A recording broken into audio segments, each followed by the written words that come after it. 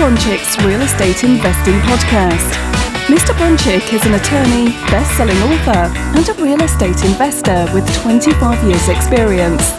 For more information and free articles and videos, visit his website at www.legalwiz.com. Hi, I'm attorney Bill Bronchick, and in this lesson I'd like to share with you 7 different ways that you can get in trouble wholesaling houses.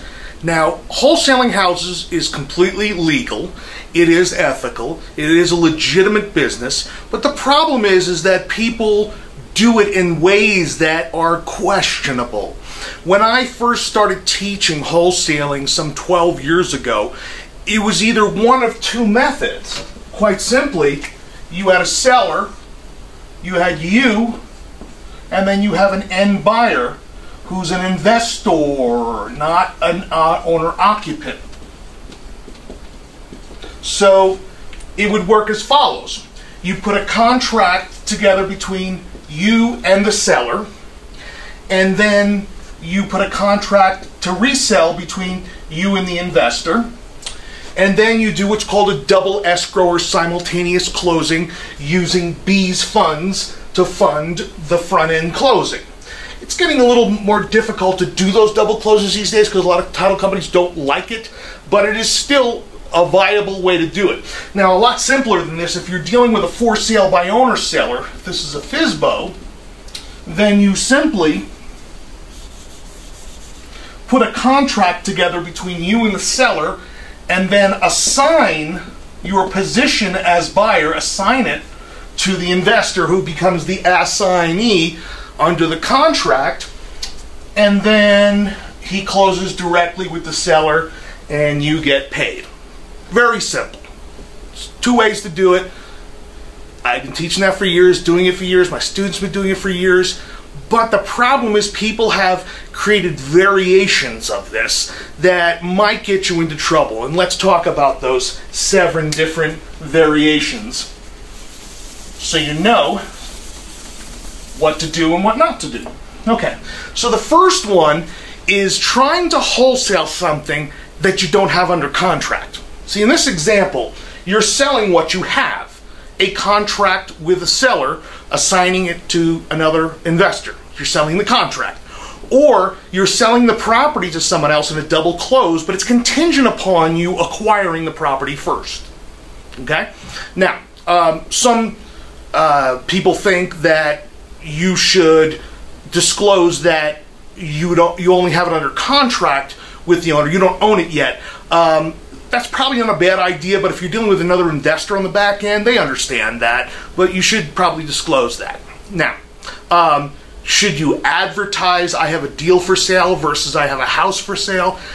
Well, now we're getting into the nitty-gritty of splitting hairs here, but I think the important thing is to make sure that everybody understands the transaction.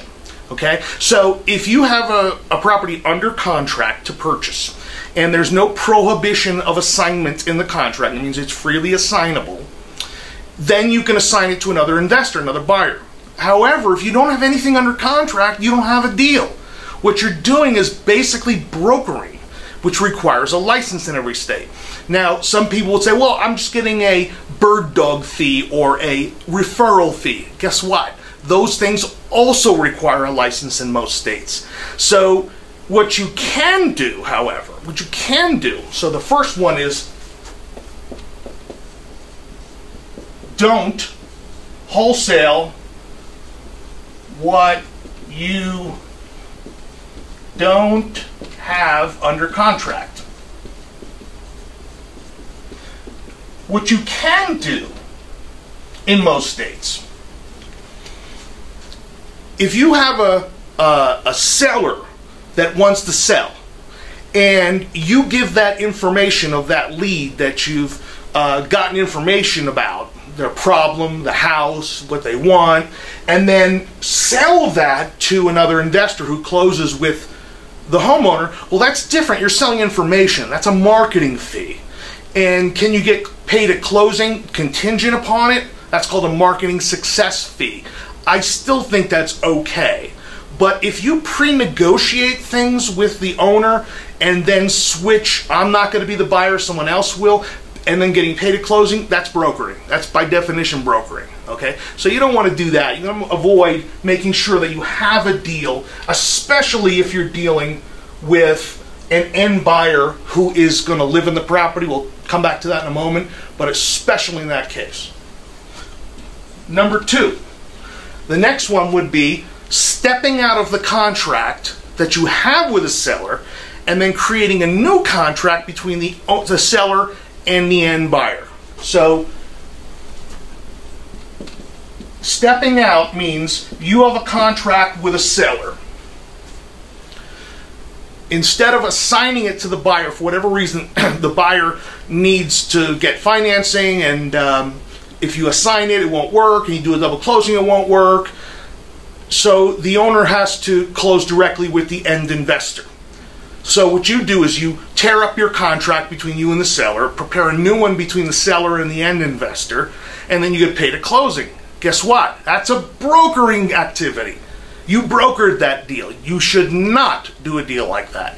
Very, very risky. You will get in trouble with state real estate commission. As soon as there's a realtor involved and you step on their sign, they're going to complain and you're going to get a cease and desist letter from the state. Okay? Now, there is an exception to that. And I talk about this in my wholesaling course. It's called the reverse assignment. So a regular assignment is when you have a deal under contract with the seller and then assign your position as buyer to another investor who becomes the buyer and closes with the seller. That's perfectly okay. You're selling your contract. A reverse assignment works backwards. What you do is you go to the seller and say, I'm going to assign my contract with the end buyer as seller to you. And then you're going to close directly with the end buyer, and you're going to pay me X dollars for assigning you my contract. And of course, you're going to cancel the contract between the seller and you in the first place. So in consideration for canceling the contract, assigning your position as seller with another party, you get paid an assignment fee on a reverse assignment. Now, if that confused you thoroughly, don't worry. You can find more information and the forms to do that in my wholesaling course. Okay? So stepping out, bad idea. Number 3, wholesaling to an end user who's going to live in the property who's not sophisticated.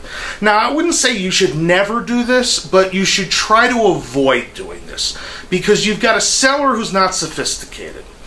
You've got an end buyer who's not sophisticated in real estate. And you're the one in the middle, and they're going to get confused about what your role is. Are you a broker? Or you have a broker's license? I'd say generally avoid that. Deal instead of assigning to other investors, although there might be a circumstance where the end buyer in a higher end home might be sophisticated enough to understand it. Maybe they're a real estate broker, but generally speaking, I just don't like wholesaling to owner occupancy. It can be done in circumstances if the proper disclosures are done, but as a general rule, especially as a beginner, I think you should avoid that. Okay, so avoid selling to owner-occupant. That's number 3. Number 4, not disclosing or disclaiming about any defects or risks on the property to the end buyer. Now you're probably thinking, wait a minute, if I assign my contract that I have with the seller to another investor, that investor has the duty to go do their due diligence, and they're grown up, they should understand what the risks are.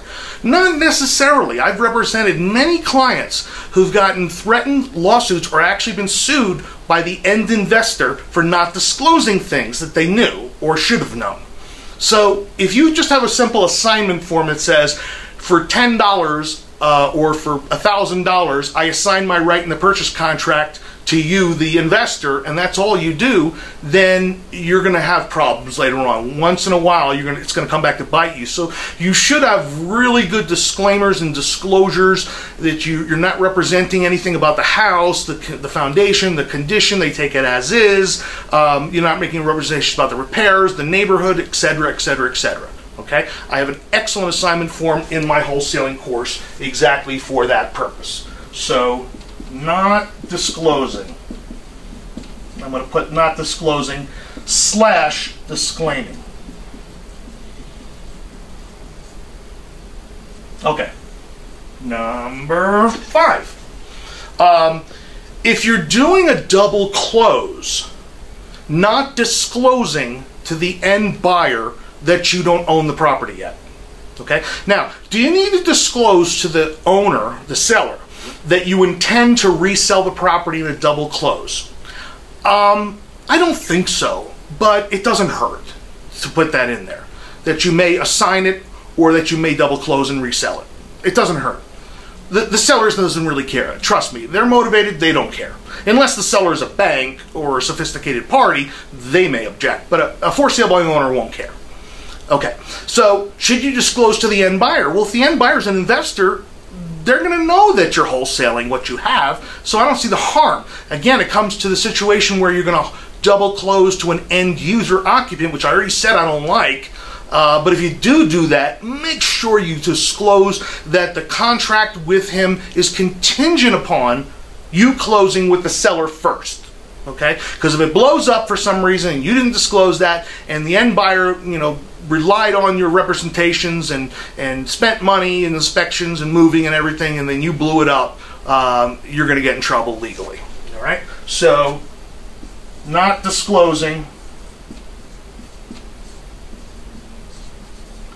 You don't own.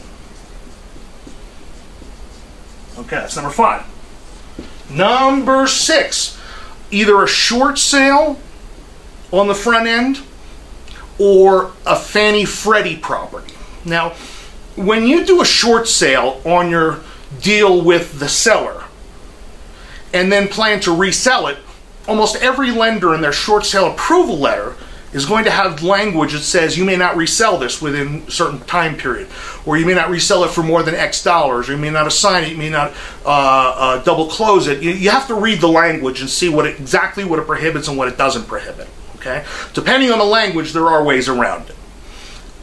If it's a Fannie Freddie property, usually they say you cannot resell the property within 90 days for more than a 25% markup. Now, that's not a big deal if you're wholesaling in a double close, of course, right? Because you're not going to mark it up 25%, maybe 5 to 10. And if you assign the contract, well, then it's not a problem because the end buyer's closing directly with the seller. But just keep those in mind if you come across those. If you've got either a short or a Fannie Freddie loan. Not a loan, but a Fannie Freddie owned property. And finally, number 7, putting the contract in your own name versus doing it in an entity. That's a big mistake. Now, the reason is, if the deal goes bad, keep in mind, if you have a contract with a seller, and then you assign it to a third party, and that third party doesn't perform, you're still liable on that contract with the seller. You have to specifically, number 1, use an entity so to limit your liability, and make sure you sign in a representative capacity as manager of the LLC, as president of the corporation.